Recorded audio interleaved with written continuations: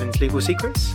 Applying for a trademark is a nuanced process, and individuals who do it themselves often find themselves frustrated because they don't get the trademarks they desired. In this episode, Razak walks you through 2 of these reasons so that you don't make the same mistake yourself.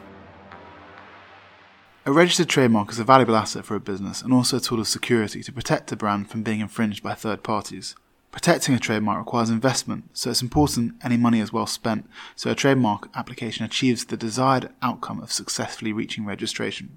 I'm going to take you through 2 instances where businesses don't get the trademarks they desire and how we can help navigate these issues. The first instance surrounds descriptive trademarks. A key point to remember before filing a trademark application is that the trademark must be distinctive and not descriptive of the goods and services that are being applied for in the eyes of the public or the relevant industry. For example, a trademark for an ice cream brand such as Cold and Creamy would be deemed descriptive as it describes the characteristics of the product. Or a trademark for confectionery goods such as Butterscotch Bakery would be deemed descriptive of the ingredients and characteristics of the products. If you file an application for a descriptive trademark, then it'll likely be refused during examination, and any money spent will have been wasted. This issue can be overcome by seeking legal advice to understand whether a trademark a business wishes to protect is likely to be deemed descriptive, and if so, whether there are any filing strategies possible to ensure a good degree of protection can still be achieved. The second instance is when a trademark application encounters opposition.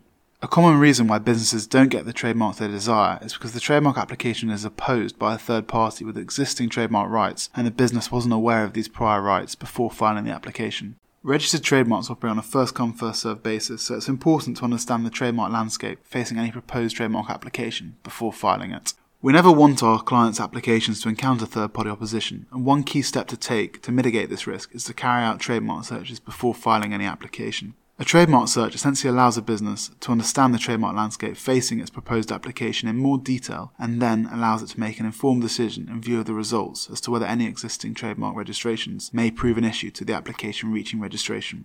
You can carry out a trademark search yourself, but it requires reviewing a number of databases which can take up notable time and resources. You'll never find an entirely clear trademark landscape, but carrying out a trademark search can identify knockout results, which are essentially existing trademark registrations which would likely block your proposed application from reaching registration and can prove money well spent so further resources aren't wasted filing an application which is only likely to be opposed. Thanks for listening to Hamlin's Legal Secrets. If you would like a free 20-minute consultation, then please do get in touch. Just drop me a line at podcast@hamlins.com.